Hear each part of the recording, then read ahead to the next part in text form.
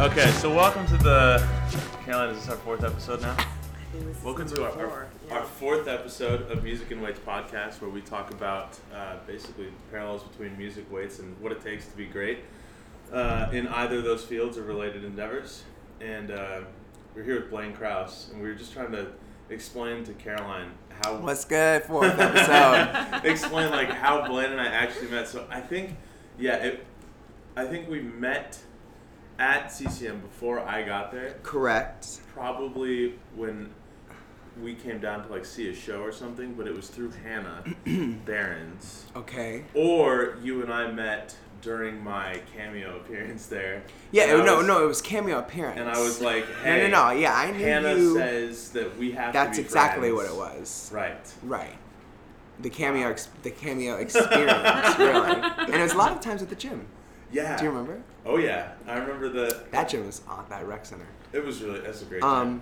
Yeah, and then when he went to Otterbein, Right. Murphy and so Murphy is the belle of the ball, and he's actually in Australia right now as the genie in Aladdin. Gotcha. Stand by Genie. That's traveling Yeah, the Stand world by as Genie. the genie. Yeah, Gotcha. he's a star. He's amazing. Okay, gotcha. Yeah. Also getting the fitness bug because you gotta breathe doing that role. It's hard. So let's I guess I think like the first thing I want to... Do you want to introduce Blaine? Do you want to? Oh yeah, so this say is what Blaine. he's doing Okay, so and- Blaine is like probably, Blaine, I don't mean to make you blush. Probably like my hands down like favorite performer that I've ever like been like friends with. The one person I'm like, dude, I would watch this guy sing the phone book. That's so sweet. It's like just like the master storyteller is how I try to like explain to myself like who and what you are. I'll take it. And I want to ask you. Oh, this is weird. So what are you doing now?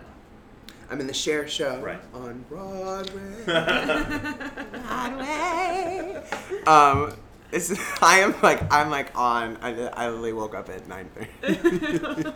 It's Monday. It's my day off. Broadway Cher show. Dancing in the ensemble, singing, Nice. dancing, acting, and a jukebox musical about. What does Cher. that mean? Is that So, like a review? no, it's like it's a music already written and typically done by like pop music. Right. It's like pre-written, and usually the story is formed around So like the Mamma music. Mia. Yeah, so Mamma Mia, Yeah. All Shook Up. Yeah. The Cher Jersey show, Boys. Jersey Boys, super Cool. successful, Got same it. writer. Okay. Yeah, so it's good, but ours is cool because there's 3 shares, which everyone knows. Yeah. 3 shares, and the way the shares are used is actually really smart and very beautiful and dramatically fulfilling. But having this TV show kind of like backdrop makes it really exciting, and it gives us an ability to move in a way that I think a lot of jukebox shows have to find if they're telling the story, if they're telling a legit story about an artist, right? Because you can also make a jukebox as Moulin Rouge, and it can be, any Kind of new story, yeah. right? Right. Okay. Anyway, we don't have to go down that road, but it's fun. I'm having a good time. Yeah. The big thing is I'm dancing that in a way I never thought I would ever have to be dancing, Okay. especially on Broadway. Yeah. So did you think 10 or 15 years ago that you were going to be dancing so heavily that was going to become such a valuable skill? No for way. you? So there's one conversation in the gym that we had when I was having an identity crisis, and you were like, no, dude, you need to push yourself. It came out to be no, you need to push yourself to really just, you need to get out of your comfort zone, is more or less how I remember it. When you think back about the vision of where you were going to be and the trajectory of your life and your career, what did you think, and how has that changed for you? Let's say 10 years ago to now. I mean, you know me, Michael. I'm a very bold Yeah, individual. And I'm dreaming big and, like, believing in myself at a young age was a necessary thing for me. Yeah.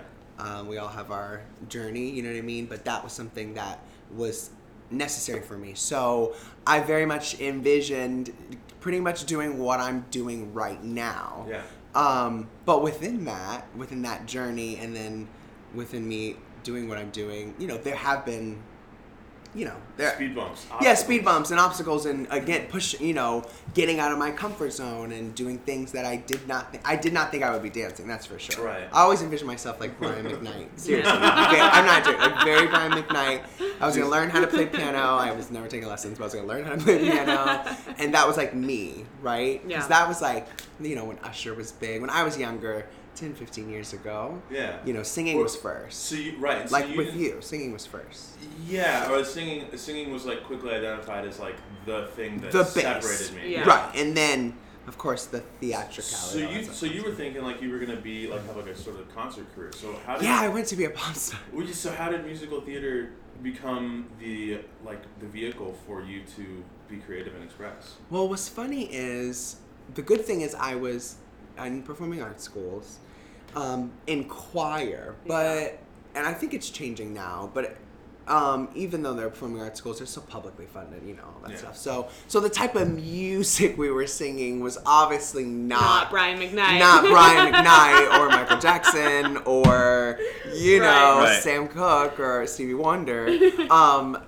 And so I did choir, but of course I was like, I mean, like, do I really want to go to college for choir? For me, because what I really want to do was sing, like, and then theater came, and I jumped to college. That I didn't even have that option in college because theater came much sooner. But that's what I know. I was never supposed to just be singing because theater came just because it was like, you connected to the choir. Yeah, connected to the choir. You know, hello middle school, hello cafeteria. Come on, you know, cafeteria, gymnasiums, and I was like, oh, this is kind of fun too. And oh, this like story is kind of like cool. Like Once on This Island. That was my first musical. Once on This Island. Were you the Daniel Bozome? Is that the Norm Lewis part? No, that's not Make It Rain. But I did come back to Once on This Island in 2 summers later. No, at French Woods summer camp as Ogway. Oh, okay. You gotta pay your dues. You gotta earn your stripes. But I started as Daniel. When you do the junior version of musicals, you know, they cut it down. It's pretty much like 45 minutes. So Daniel and Once on This Island cut is just him like in a bed sleeping the whole time. Because there's a good chunk of the show where he just is like dead-ish. And when the junior version, that's pretty much all I did. But I was like, this is groovy. Like, this music is funky. This isn't just choir music. Right. Like, this is kind cool. of poppy. Yeah, and this acting thing is fun. And, like, and so it just, that became the way I could sing, have the creative outlet. And then when it came time to choose in high school, I went the musical theater route. And I specifically chose it because I would be able to do music that was in line with my voice and what I wanted to do. At that point, you were like, this is going to a popular place. Like, yeah. It's totally. like a book. It's like, so really like a book musical is like perfect for like 15-year-old Blaine being like, I think I want to do that. Right, exactly. Wow. Yeah, and so it, you know, and there's been journeys and college and auditions and all the stuff. But you never see what challenges are coming your way. That's the original question. You know, like, did you ever see... Yeah, I did see myself being somewhere because you gotta have a goal, gotta have a vision. And you gotta have belief. Hello, yeah, we're on this podcast, so let's skip all that. We know that, you know. But of course I didn't see, you know, what obstacles would be thrown my way. Right. And, when you think back, and what's like the obstacle that you think back on and you're like, I'm most proud of overcoming that one? Boop. That's a tough question. You're so... Or just like a couple obstacles where you're like, when you need to think back and you're like, wait a minute, can I do this? You're like, yeah, I did this in my past. Of course I can do this right now. You know, there's this like in general, there's that like, with auditioning, and I'm sure you know this, when it comes to auditioning and the no's are so heavier than the yeses. right? Me dreaming, me knowing long game that things are going to be fine is like that steady drumbeat that, yes, keeps me going every day, hustling and working. But there's always those periods of like 85 no's. Yeah, and so you're like, okay, do I need to go back to class? Did something happen? You know what I mean? Yeah. Like, have I taken a step back? Am I? And then you book something. Yeah. and then you're like, oh, and this is happening, by the way, if you are doing the work, right? This is like right. that, right? If you are doing still the work, focused if on you're focused, becoming better. Yeah, and you're training and blah blah blah, right? This is that scenario. And then a job happens, and you're like, oh, maybe I was just. this is what was supposed to happen. Yeah. I'm supposed to be in this job. Yeah. Like, oh, I'm supposed to be at this place, or oh, I'm supposed to be at this moment. Like, that is a reoccurring thing in my life that I'm glad I'm catching early. Right. Of seeing like, if you're trying to line everything up, no matter what, if it's fitness, your life, your relationships, whatever it is, if you really are, when you look back, you'll always be like, oh, no, I was supposed to do that. Is it not always that case? That is what we had a really long conversation last night is. About just like, how would you just like. Yeah, so I guess the next question is like, do you feel like that has developed any sort of spirituality in you? Exactly. Because, right, so we were talking about this last night about the idea of religion being a means to justify patterns. Mm-hmm. So you look back and you say either God intended this, or a higher power, or the power of the universe intended this. So do you feel like that pattern, or your ability to recognize those patterns and recognize like destiny or whatever, that has developed a sort of spirituality in you that wasn't there before? Or did you grow up religious? Or I definitely grew up religious, but I think this pattern, going through this, it made me see the practical side of religion, which I think is spirituality. Right, you know what I mean? Yeah, totally. Yeah, there's because the other thing about religion is that it justifies suffering. So all of those no's are for a reason, right? Right. So, okay. Right. But, you know, I would say I'm not religious by like the normal terms at all. You're not reading totally. the Bible. I'm not like, if the agreement is, which it is, you know, you have to believe everything in this word, or it doesn't. Exactly. I'm just saying that. Yeah. I have issues, but I'm on a journey, but I do believe in a God and a universe and an energy, and I believe in you have to it's all out here for you, and you just have to meet it. You have to call it, and you have to meet it, and get in tune with it and flow with it, and you have to make your. This is gonna sound really heady, but I almost kind of we're already heady. We're like, I kind of mean this. I almost mean this literally. Like, you have to make sure that a frequency that you are emitting is a complementary or matching frequency to the patterns that you are trying to fall into. Right, exactly. Yeah, and exactly. When you maybe I was talking to, or even just thinking about like my own audition process this last year versus, like what has worked and what's not. It's like, oh, I think that I was maybe on a similar frequency, and that's why I got a no. But I was, auditioning for the wrong things. Right. And it's not like you're talented or untalented. It's just like, you need to play in this pool. Right. You need to do this. Right. This is your skill set. Right. Totally. Yeah. And what I'm learning right now too is, being honest of what you want.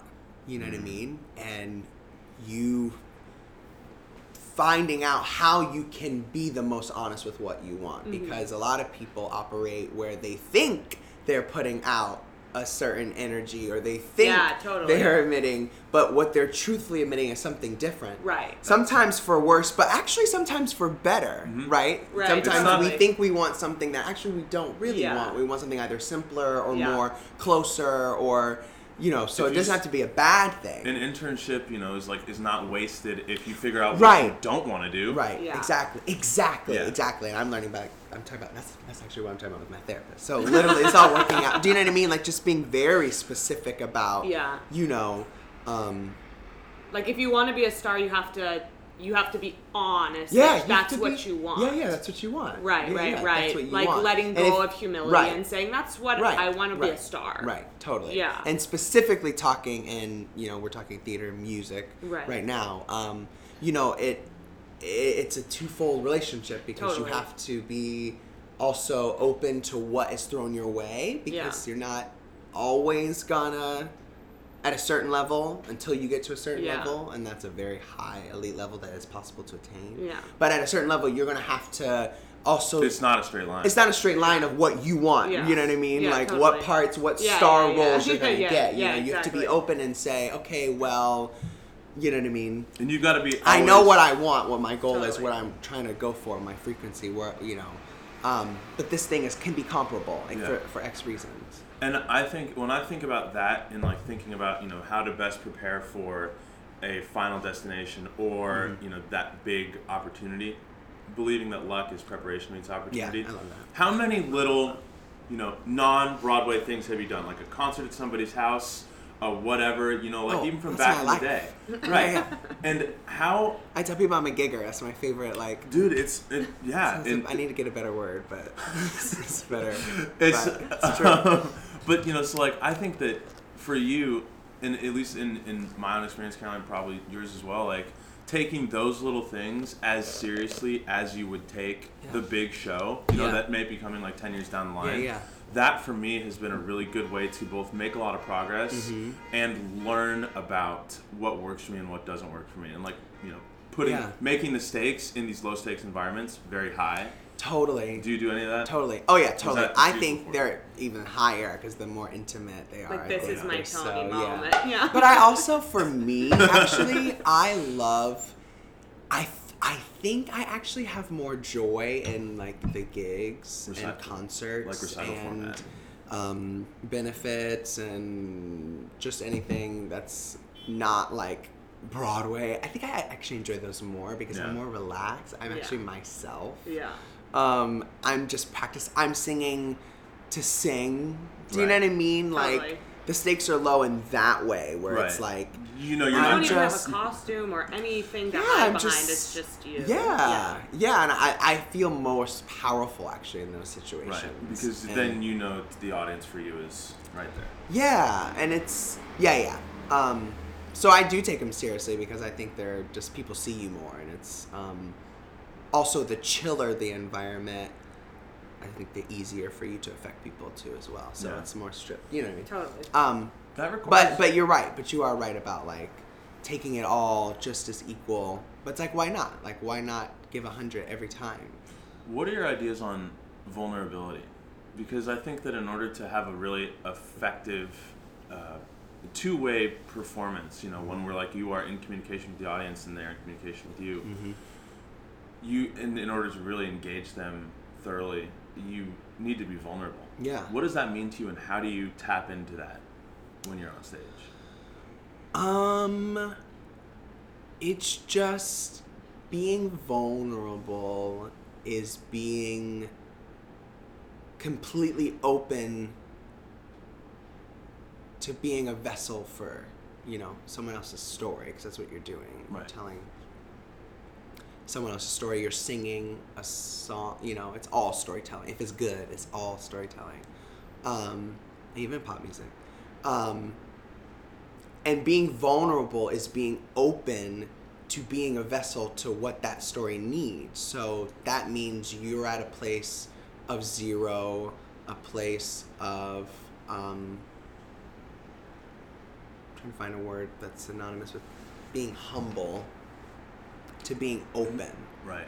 Do you know what I'm saying? To whatever you might discover along the way of telling that story. Right. And then being able to reveal that effective, make sure that that's not just happening in your head, but make sure that even the little old lady in the back row, that she gets that. Well, it's the idea that you're not the creator in the story, that you are just the mouth of the story. Right. But also, more artistically, that you can be, that no matter what comes through you will be true. Yeah.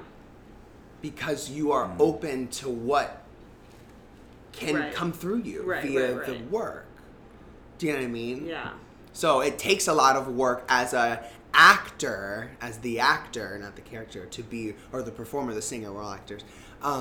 You're an actor, I don't know why I'm pointing at that, but the voice is so pretty. I always just think singer. It takes work.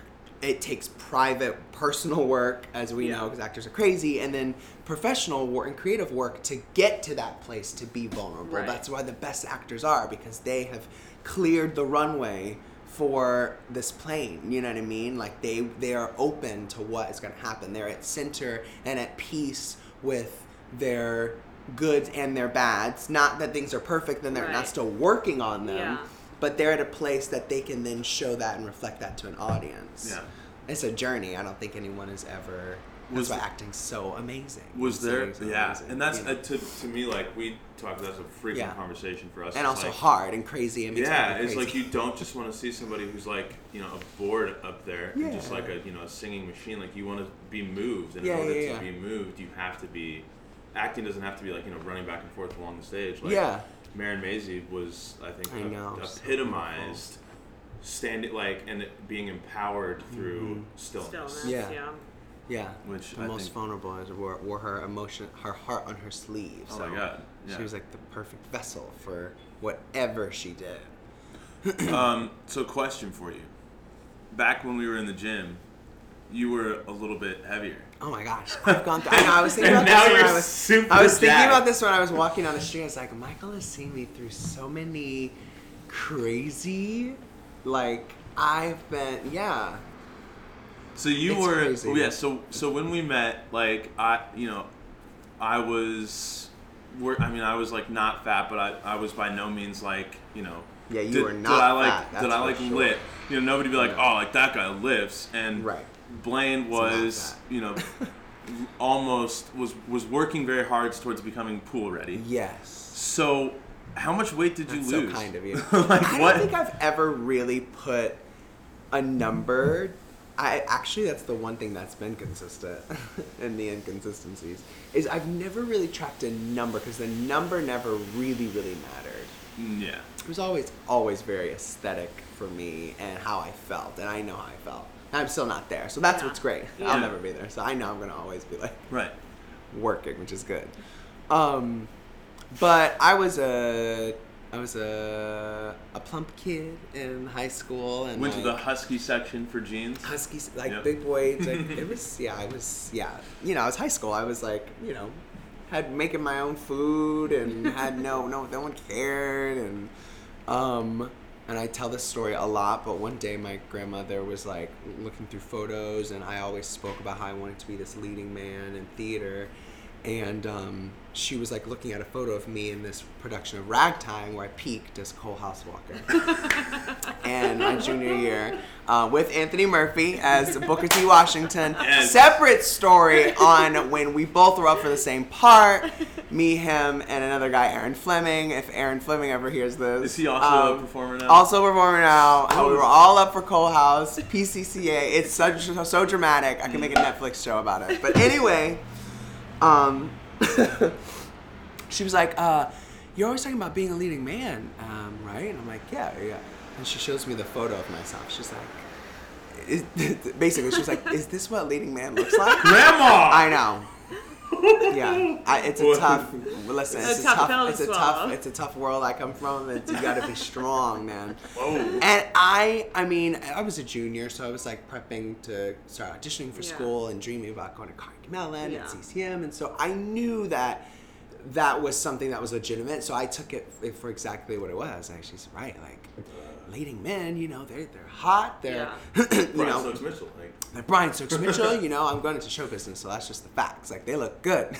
So I literally started walking around Child's Park. I'm not joking. It's so cliche. I love it. And Lily started walking, and I'm not even exaggerating. I remember on my iPod, like my little shuffle iPod, having like Dina Washington, Relax Max. I'm just being so serious. Like I have these memories. Walking around the park. Then it became like the jogging. Then it became me running. Yeah. And then I convinced my dad, after I did lose some weight just from doing that and changing my diet, I went like had no knowledge, but I was like, chicken breast and string beans. That's all I need. I'm good. Literally did that for 2 months. And then I was like, tell my dad, like, audition for schools, blah, blah. So he got me a trainer, and then that's how I got introduced into the gym. Yeah. Had a trainer for, like 6-7 weeks. And I remember the trainer being like, I think I saw him twice a week, maybe once or twice a week. And I remember him being like, he was like, dang, he was like, if I saw you every day, he was like, I promise you, you would look so jacked. Like, you would look so good. And that, I think, really was when I was like, I think I really want to like come every day. Like, I think I really want to. Is the same thing that made you be like, I'm going to pursue this full throttle? You were like, okay. Yeah. All I got to do is just put in the work? Right, yeah. That's exactly, yeah. Someone told me, he was like, oh, all I have to do is just every day. I was like, oh, okay. Well, then this is, you know what I mean? So that's what really got the, like, bug really turned. But that's what flipped the switch, is her being like, me, it's, I'm lucky that my health can tie into my career, because, it's harder if you're doing something else that, totally. Nobody cares if you're fit. No one cares if you're fit, and it's just you lead a lifestyle where it's like, it doesn't have to be a priority, and it's a busy 2019, so there's a lot happening. So I'm lucky that it's tied in, but I'm also still a big boy on the inside. So every day is a day. Every post show is a battle for my life. I could throw away my entire day every post show. You could throw away the entire caloric deficit. It could be done. Oh yeah. So yeah. So you said something really interesting that I like. It's just I think it seems like a thread, but I want to just hear you talk about it more. You said, you were focusing on your goals at that point of going to, either Carnegie or CCM, like two places that it's really hard to get into, and everybody wants to go there when you're at that point. So when you set your sights on one of those goals, like what were you thinking? How were you like, okay, this is what I have to do to make myself? I was broke and poor, and I knew the only way I would attend these schools with scholarship, like I knew, you know what I mean? Like I had a very high bar for myself. I had a lot of nerve. I could have very much gone to FSU, I'm from Florida, which is a great musical theater school and theater school, top tier, and probably could have got it like probably got it, because I'm from Florida, I got the whole tuition situation. But I definitely wanted to leave, and I definitely wanted to go where people were like, that's you know what I mean? Because that's where I believed in myself. I was like, well, if that's where people say the best, that's where I need to be. Right. So, Carnegie, I was like on this little stint of like, I only wanted to be an actor. I've been singing my whole life, and I could be the black male, not Patti LuPone, and go to a drama school, and do Mandy Patinkin. Yeah, Mandy Patinkin, and but those are people who like always sang, but still went to like drama schools, really, and just kind of had a voice teacher. And so I was like, I'm going to go to Carnegie. So that was my first choice, actually. And then CCM came because someone came to school, a friend of, do you know Kyla Walker? Hannah Barron's friend? Kyla Walker? No. Okay. Well, her and Hannah are super close. But, her brother went to CCM. Hannah? Hey, Hannah. And was like, CCM came to our school. I was like, CCM is this top musical theater school. And I was like, I never heard of CCM. Google. I was like, oh my God, I've never heard of CCM. Bam, gotta go CCM. And I got waitlisted at Carnegie Mellon, which sucked at the time. And CCM, it never seemed to me, because it's public, it never seemed to me like they're a huge scholarship giver type school, which that just is true. So, because their funds go elsewhere and blah, blah, blah, whatever, all that endowment stuff. So, scholarship, I got a little something, but nothing that was like, I had hustled for a year and like 2 years in high school. So I had made scholarships, competitions, singing this, all those things. So I had enough scholarships that I personally had gotten through all these various things that could last me a year. And I got waitlisted at Carnegie Mellon, and CCM was the best, hadn't visited, and I was like, well, I'm going. And showed up first day on campus with Auntie Kim, my aunt, and hustled the first year, and then, made some things happen for myself that I was able to stay. But it was, it was hard for me because I was doing it all by myself, and I was just doing it all by myself. It's amazing resourcefulness, though, that you weren't like, I was expecting to hear you say like, I was like working doubles at this pizza joint. No, I knew I couldn't. I was like, I knew for me that I needed to focus on my craft for me. And I knew that it needed my attention, and I knew that I had the ability to make everything else work out, so I could do that. It still was hard. Do you know what I mean? Like, it still was. You got all this energy and this like ability, but then you're like, now I need to find an outlet for it. Yeah. How did you find an outlet? Obviously, the internet, but what was the first place that like paid you, or that you like got a scholarship from?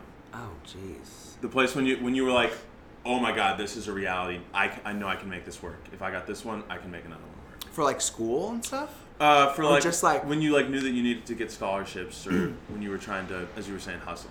Oh, I didn't even have. It was just like, I was on every congressional black scholarship. Totally. I mean, really digging. Like, you can, I knew what my reality was, and I knew.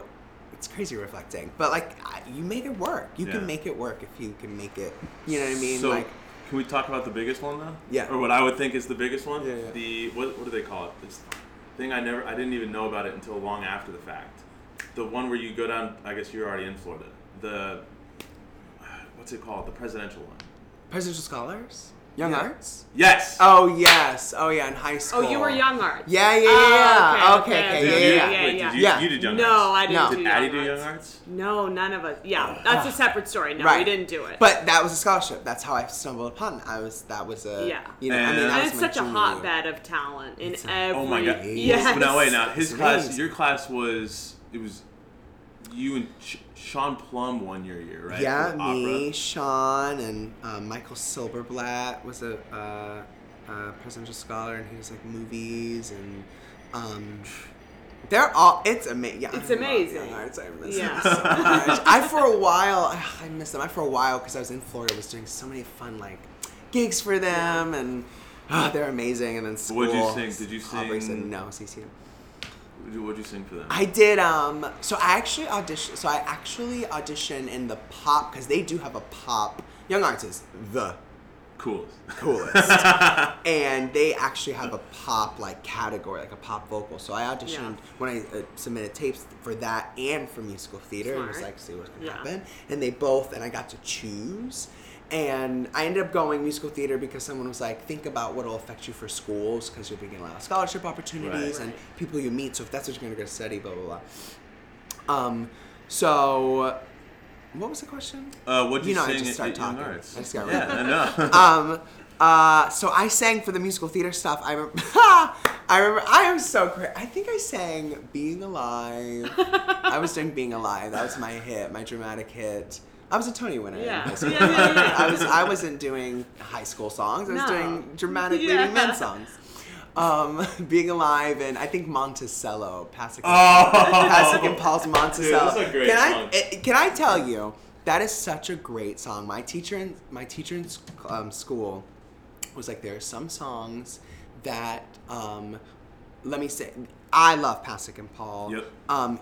He's of the older, flavor. So he likes his ice cream vanilla, you know what I'm saying? So, but he was like, this song is it's an I Want song. He's like, it's an I Want song. It shows the voice off. That song is so beautifully written. And obviously, because it got me some money, so I can go to school. Thanks, Pasek and Paul. Thank you, Pasek and Paul.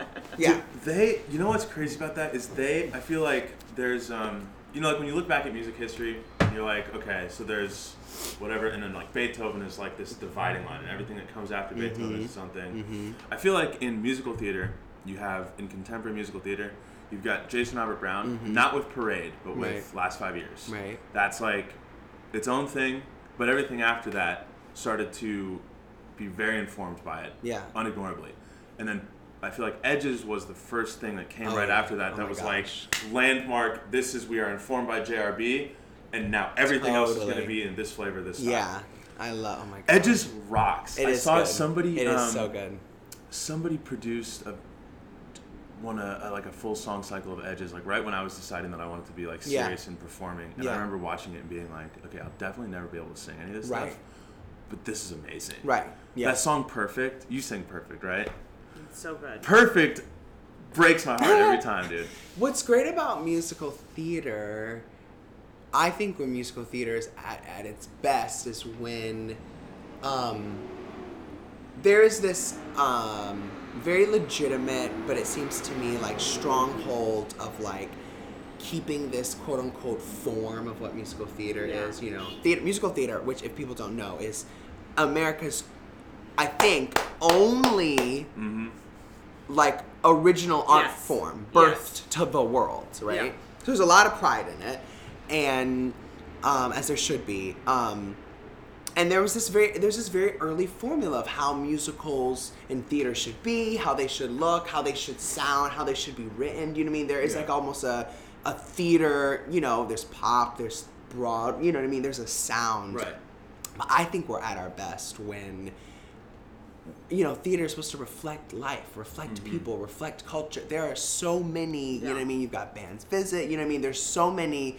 It's good when you're just, you know, playing and writing and producing and singing from your heart and your sound and your soundtrack. And Pasek and Paul do that unabashedly. You know what I mean? Like they it was a sound that like was right for so many people. You know, I just had an idea of how to make it. Also, it's just so empowering, those songs. Right, right. Yeah, we were talking to someone last night about basically those are songs without religion. Those songs. Yeah. They are. Yeah. Like so there's a lot of me and Michael come from obviously the opera world, and there is a movement within the opera world to attempt musical theater song singing. Yeah. And our friend was saying basically as soon as he hears an opera singer open his or her mouth, it sounds so untruthful because we have been so physically and athletically trained to produce. Interesting. Right? Yeah. Versus the which makes sense to me. It totally makes sense to me. Versus what you're talking about, the trend of just the voice is what it is, and it's not set up. It's not anything that you prepare. It's just sung. Yeah, and that's all it is. And your voice is, if it's any what quality, that's what it's going to be. Right. But it's not something that you even really should be developing in any sort of athletic endeavor, because that's just not it would be music theater. That is not sung theater. It would be kind of like a falsification of what the thing that you're hoping to be your chief vehicle of expression. Right. Exactly. You don't want to develop it too much. You don't want, you want to also have it, if you're really good, and this is what I want, you want it to be able to be that vulnerable vessel for what the character and show needs. Exactly. And hopefully they don't sound all the same. Yeah, exactly. But if they do, that's fine too. You know what I mean? There's all kinds of different forms of entertainment, but you know what I mean? You know who had some music that I really was just like, this is amazing. It's a perfect, I think, another example of like really a contemporary kind of, or a totally different kind of sound with singing that was both really legit and really, quote, contemporary. Great Comet. Oh my God. Tell us about Great Comet. I know. Don't bring that up to me. You love it? My heart. You guys crushed it at the Tonys, dude. It's so good. It's so good. Where are those videos? I can't find any of those Tony videos. Why are they not online? Anyone listening out there, I'm trying. Where are the videos? Great Comet was my Broadway debut. It will be one of the greatest theatrical and experiences I'll ever have. Like so I think our composer said to us in an email towards the end, like, we'll all go on to do great things, but I think we know that this will be one of the most special. Yeah. It was so, it's immersive. It was incredibly immersive and incredibly groundbreaking, incredibly artistic. I also thought it was incredibly groundbreaking because of what it did for what the potential of what commercial theater could look like. Do you know what I'm saying? What do you mean by that? Well, it's, it stands alone on its whole, like, it's artistic, it's beautiful, it's like exactly what you want theater to be, what you want art to be, and we can talk about that any day, all day. Mm-hmm. But, it made its way somehow, probably accidentally, to being on Broadway, being this commercial vehicle that needed millions of dollars. It started off in a tent, off Broadway, in 60 seats, I think, or 120 seats or something like that. And then it moved into a larger tent, and then a larger tent, and then it became this, commercial, were people just hearing it and being like, this is amazing. It just became this, it got this crazy cult following. By the last show that we performed, it was as if we were at a Comic-Con. Like, the audience, the fans are so in love with the characters and the storytelling. They are dressing up with the costumes. They're like, I'm not joking, it's so cool. It's Tolstoy, it's War and Peace. It's the most boring, 70 dense, boring book. God bless him, thank you for it. You know what I mean? Did you read great.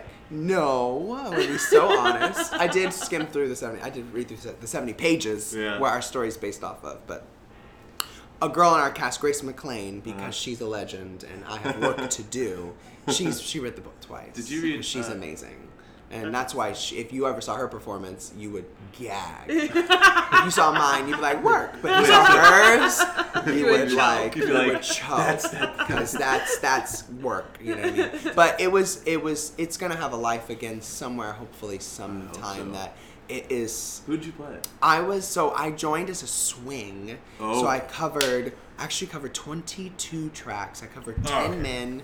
10 women. Can we stop right there to talk about swing brain? Yeah, exactly. Dude. So I'm off stage, normally you cover 7, I didn't even know I had the ability to be a swing, but normally I think it's like 3 to 4 to 7 characters, but in this show, because of the way we do the storytelling, people are non-binary, it's non-gender specific, the choreo is that way, so there were male-female couples, male-male couples, it didn't matter, it's more like A, B, 1, 2, that kind of situation. So we could really play any person, so we covered all the men, all the women, and then I also covered 2 principals, so I went on for both the kind of lovers, Anatole, who plays the dangerous badass. That's the one who has the duel with Pierre. He doesn't have the duel, but he's the one who's like kind of officiating it. He has the duel with his friend. Okay. But he's like the lover with the blonde hair, Lucas Steele, white coat. He lies and says he's not married and blah, blah, blah. And then I played her lover who went off to war, Andre. But it was crazy, but I had the best time of my life during that show. I had the best time of my life. I'm also trying to get back to that size. I was Were you bigger? thick. Yeah, I was bigger. But not as cut and informed. Dude, it was great. I looked great. I'm glad of how I looked, but I can't wait to come back now, 2.0. You get to. This has been my experience. You get to pick if you are natural, if you are not using any kind of. And by the way, I fully endorse people using steroids. Good for you. Yeah. But I don't think it's cheating or anything. No. I don't know how it's gonna affect my voice, and I don't, No. Whatever. You either get to be big and look big, right, or you get to be ripped and not look big until you take your shirt off. Right. Because it's it's more fun when you take your shirt off. Yeah, but then you also who doesn't love a reveal? Yeah, and then you're like, damn, I'm fucking ripped. But it also feels. I hit 215 this summer. Yeah, and I was I felt on one hand, I felt I just instinctively feel like I'm too big for this frame. Yeah. But I also was I know that I feel so strong right now. I know. I want to get bigger because I love this.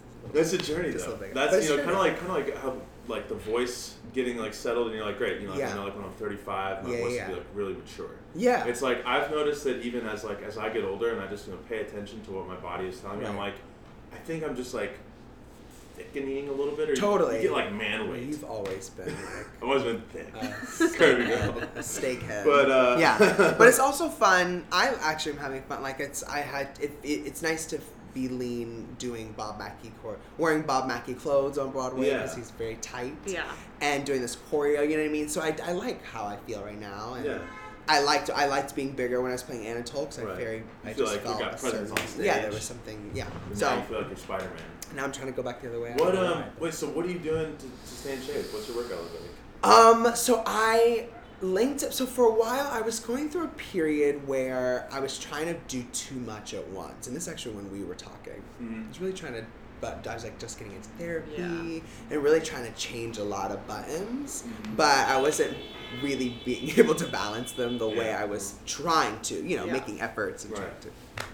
So I was just kind of like flying by the seat of my pants for the last little bit of time, and then something recently hit where I was like, I need to get together. And I've been working out with a friend who's in the business, and he likes to tailor his stuff straight towards performers.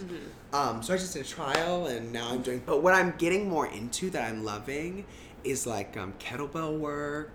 And that stuff I'm loving that. So I love with kettlebells I right now. love it. It hurts, but feels so good. Dude, it's like I'm loving the conditioning aspect of it all. I love it. Yeah, I love it. You're like it'll make you hurt in a way that like you never knew, and then you like while you're doing it, you're like, oh, this is easy, and then you set it down, and you're like, it hurts so bad. Right. So delving into that and doing Turkish get-ups. What's that? It's a kettlebell thing. I'll show you. I'm about to learn a whole bunch about kettlebells. I'm gonna go take a kettlebell certification. From this guy who he was the strength instructor for Soviet special forces, and then Soviet Union collapses, and he comes over to America, and he's like, I think I'm going to make my own kettlebell certification. Stop. So he has this whole company, and it's like the gold standard of basically strength training certifications and they're like a principle based company. So they're like, here's the strength principles, and now in this certification we're going to teach you how to make the kettlebell this tool for these principles. Right. And there's a body weight one I'm going to go do. I'm so excited. Okay, well, when you're certified, when I have all this knowledge, I will come over. Not until you're certified. I'm going to rock your world with this. No, I would love that. I had a question about, you said you're in therapy now. Yeah. How long have you been in therapy? Since I started going after we did our out-of-town tryout in Chicago with the Share Show. Yeah. When did we stop doing that? I think July. So sometimes in September, October, I think I started. Yeah. I've always been thinking about going for years. Just you hear just about it, and it's not something that's familiar in my community, African American community, and my family, and so another just switch. It was I'm gonna do this thing that I always say to people, maybe you should go to therapy or talk to someone or blah, blah, blah, blah. And it's been really amazing. It's really, really, I think it's, I do this, go to this place called the Paradox Process, and it's very, I call it active work, active meditation, active. It's very tool-based therapy. That's awesome. Less about you reflecting and more about you identifying experiences and doing work that you can do every day to better yourself, better your life. Right. It's also very career management, also life management. It's an amazing place. You're figuring out what it is that you want. Yeah, and it's nice having someone kind of hovering above you, making sure you're always just honest with yourself. Yeah. And if you can just always be honest with yourself, and you know what I mean. Do you want me to heat that up? No, I'm good. It's just nice. Yeah. I was just saying that the other day with her, that it's just nice having someone being you come back in and they just check out and they're like, no, maybe not this highway. Yeah. So go down that road. What's your goal? What's your end goal with therapy? I don't have an end goal. Okay. I was actually just thinking about that the other day. Some people go twice a month, once a month, twice a week. Right now I go once a week. It's slowly becoming one of those I go to the gym because I've got to go to the gym. I go to, you know what I mean? I blah, blah, blah, eat because I need to eat. Blah, blah. I go to therapy because I need to, work on exercising the mental and emotional health part. Yeah. What do you do to exercise and clean and filter and regroup and fast and focus on and goal on that's mental and emotional. Do you do that? You know, we do fitness, we do career, we do relationships, so that's what it seems like. That for me, as I'm doing more and more, I'm like, oh, this is what this is. Like, this is, You're really good at reinforcing, I think, things that if you're like, oh, this is useful to me, or I think I might need, this is providing value in my life, I'm going to go ahead and, like, figure out resources that can reinforce that. Yeah. What are some other, what are some stories, movies, books, musicals, other people that you feel learning about them or just experiencing them reinforce Blaine's whole, life philosophy? Oh my gosh. Oh, jeez. I think I do a lot of stuff because of my family. I think that's what really drives me. Like, I think that's what truly drives me. Truly. Well, I want to, like, help people and, like, impact people and provide them with a moment of opportunity to reflect and possibly change or feel better or just touch people in some way. And I think that stems from my family and their life experiences and growing up with them and seeing their dreams and what they could accomplish and not accomplish, and kind of me wanting to, like, pick up that mantle for them and do the things that they couldn't do, and, like, along the way that also hopefully creates opportunities for other people. Do you know what I'm saying? Oh, yeah. So when you were saying, like, stories and just things, like, that's just, like, an image. That's just, like, people. If I had to root it in that, it would be that. Yeah. Like, artistic stuff, oh my God. I just love, I love stuff I'm, like, weird. Like, I read a lot of, like, autobiographies, a lot of, like, so I'm interested in, like, people. Like, I'm interested in, like, do you know what I mean? I do acting, so the more I get to learn about people, and so I'm so bad at those answers because what I do. No, but I'm saying I hope it's a good answer. So what I do is, like, it's rooted in, like, telling people stories and illuminating the many different kinds of people, and I think that is inspiring. So what are the let's say, like, what's like a couple of autobiographies or a couple of those stories that Michelle you're like, Obama's book is crazy good. I just got it, gifted it. It's crazy good. Becoming, right? Becoming, so good. This is going to be controversial, but Kevin Hart's autobiography is actually really, really good. Really funny. Can't Tell Me Nothing? Yeah, Can't Tell Me. I have it on audio on my Audible. That's really good. If you're into acting, I'm reading this. I'm revisiting this book called Acting Power.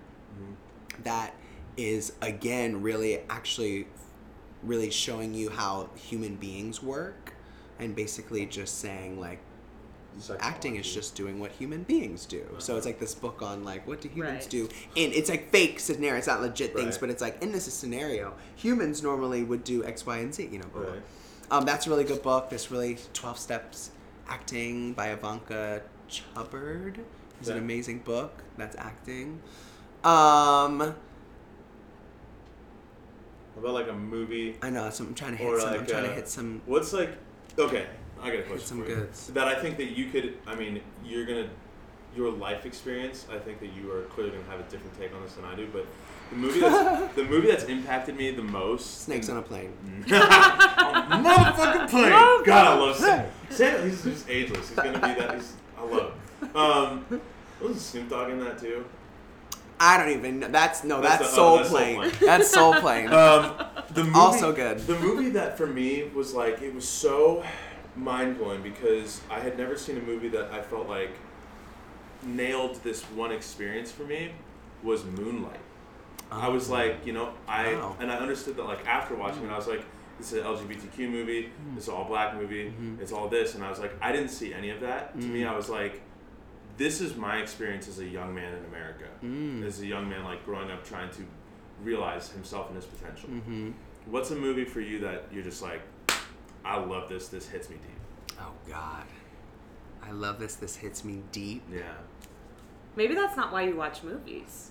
Maybe you just like to watch movies for other reasons. I do. You know? Yeah. And that's okay. Yeah. And that's okay. Yeah, I think, is this the difference between the two of you? Mm-hmm.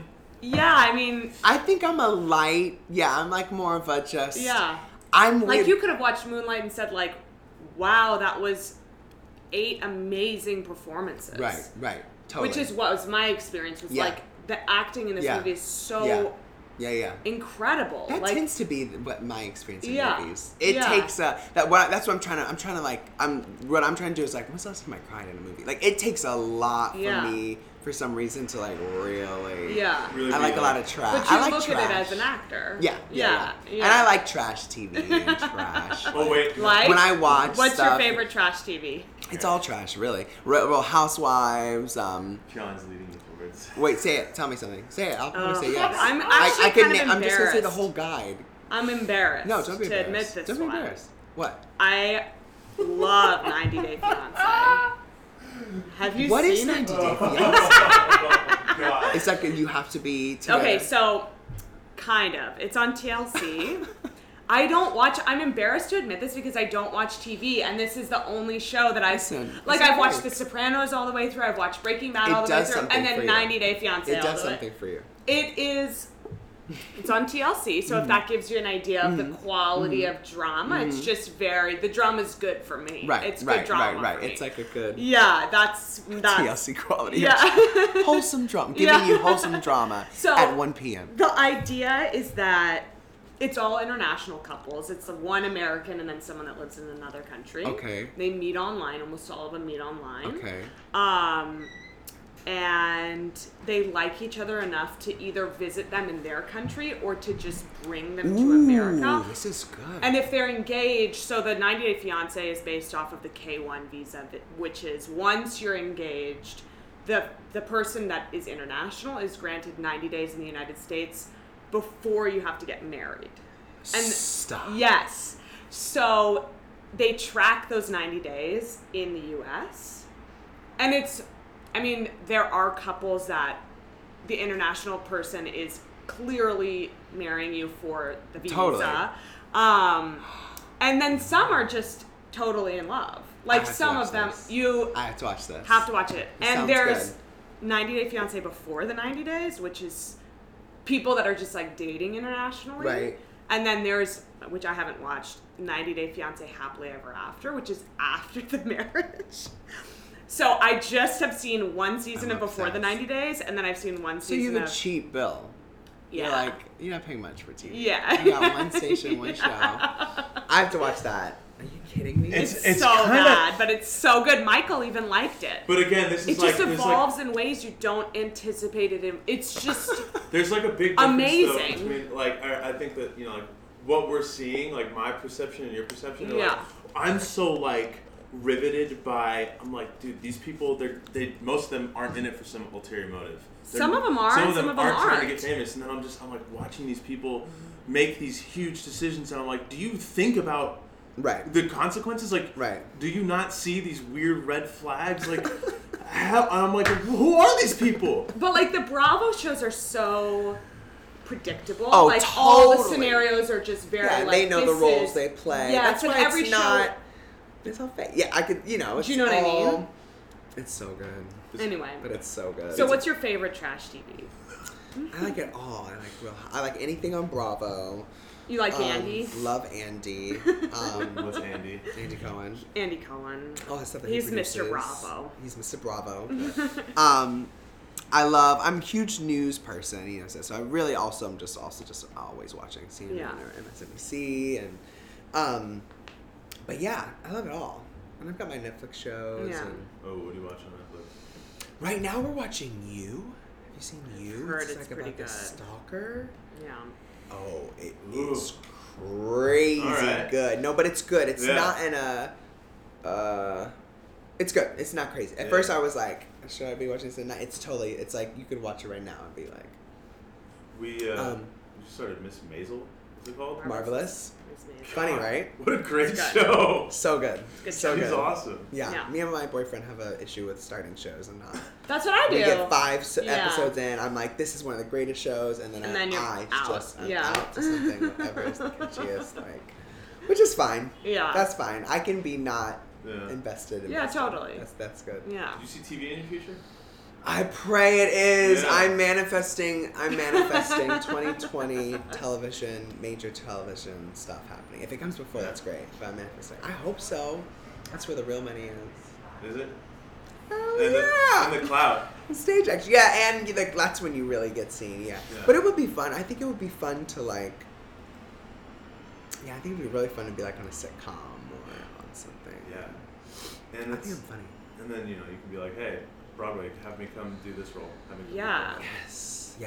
Yeah. I've got my door is so open when it comes to the career and like, any singing, acting, entertaining, and I'm right now trying to figure out how I can like make it work with like the social, like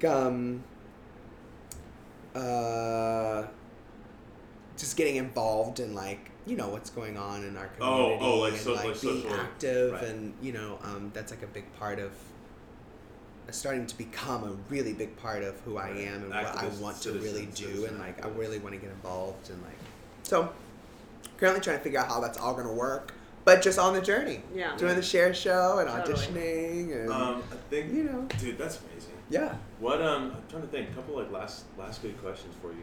You said manifesting. Yeah. How do you think about manifesting?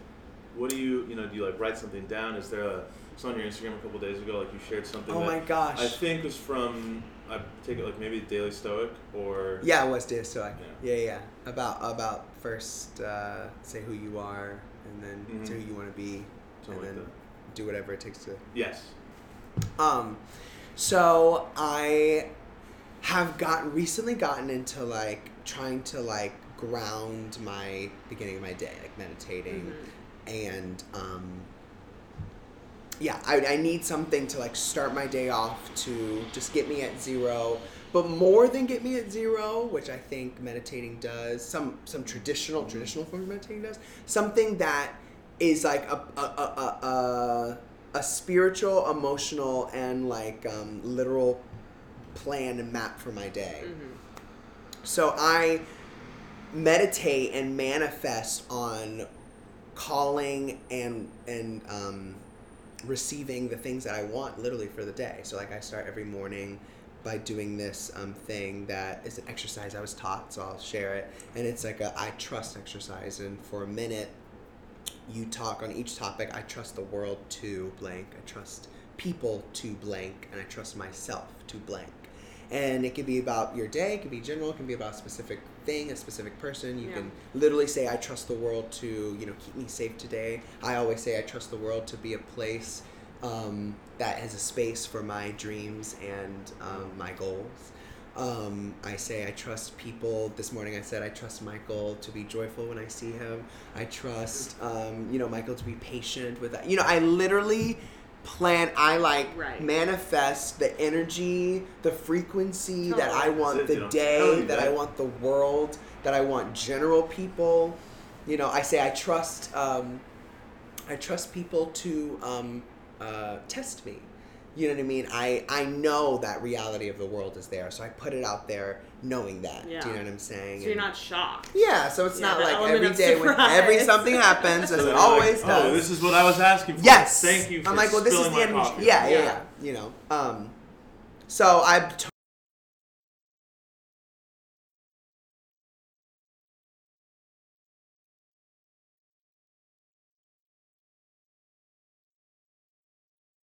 think that's the thing that is most like when I hear things about like The Secret, spirit or like whatever, the law of attraction is, I'm like, that's really nice, but that is half of the battle. Yeah. The other half is taking like massive action to go and get that. And I think that not being preached alongside of that idea. Law of attraction, yes. Law of massive action. As totally. There's The Secret is good. But people, they focus so much on like the the fact that you are calm, they don't focus on the fact that all the work at stake you have to be at to then call those things. They're trying to Postmates. Yeah, what they want. yeah. They think it's a Postmate situation. Yeah, you're like, no, it's a very legitimate two-way street. You have to envision this food and then go hunt it and kill it. Yeah, right. And I can also say, like, you know, my next great leading man role will come in 2019. Yeah. I can call that to the universe, but if I also don't believe, like, you know, I am worthy of playing that part, I'm not meeting it. If I also don't believe I have to put in the work to play that part, I'm not meaning what I'm calling, you know what I mean? Like, it's got to be. Do you read any Stephen Pressfield? So he's the guy. He wrote the book that became Legend of Bagger, or it is Legend of Bagger Vance. The movie's based on, and I think Gates of Fire became 300. Mm-hmm. But he writes a lot about his journey as an artist, and he has these two books called Do the Work and The War of Art. And one of the things that he talks about is this idea of like a shadow profession. You know, it's like, let's say you're meant to be a performer, but instead you do something that's loosely related to performing or has like shades of performing, but it's the wrong thing. It's like really close to what you're meant to do. Like sales or something like that. that. And then it's like, but you're really supposed to be on stage. Right. And so, you know, you like can manifest things in the wrong way. Right. It's just something that you said made me think of that. I think you would like Pressfield. He talks about this other thing called resistance, which is basically like anything that makes you procrastinate or would distract you into a shadow profession. And a lot of what he writes about in those books is like overcoming the resistance. Ooh, I love this. Yeah, maybe I'll send them to you. Please. Where can people find you at? Blaine KR, Instagram, and my name on Facebook. I'm not really on Facebook, really on Instagram. Yeah. So, and I'm on Twitter. I'm trying to get into Twitter. People, how do these nobodies get these millions of followers? I mean, and a lot of people have all these followers. It's the same on Instagram. So I have a friend. His name's Ed. I've been following him since he's had 4,000 or 5,000 followers. Now he's got like 60 or 75,000 followers. He makes an entire a lot of his career now that he's made has come from building an organic following from Twitter. It's like a whole strategy, and I think like it works for like the way that he did that works for some people in some ways, but I think for other people, so like for you or for me, like Instagram is something that makes more sense. Oh yeah. To express. Yeah. We need more like visualization. Yeah. But he probably sounds like someone who's doing something. I'm talking about the literal nobodies. The like 16-year-olds. I'm like, I get so jealous. I'm like, who are these kids? They're talking about nothing. These memes, and then you look at their followers, I'm like, oh. Yeah. What? It's like I can't get 2 likes on MLK Day, but these people. It is, baby. It's not his actual birthday. Actual birthday was last week, right? No, yeah. We saw, what is it, the third Sunday? What is it? Whatever, third Monday? Yes. Yeah. Okay, so we can find you on Instagram, Blaine KR. Thank you, guys. Dude, it's been so great having you This here. is awesome. It is no longer private. Is that what you I went through a long phase of being like, I don't know how to, do I want to have 0 followers? Do I want to follow everybody? So yeah, that's so funny. That's so funny. This is awesome. Thank you. Thank you for coming. Music and Weights, people. Go see Blaine on Broadway.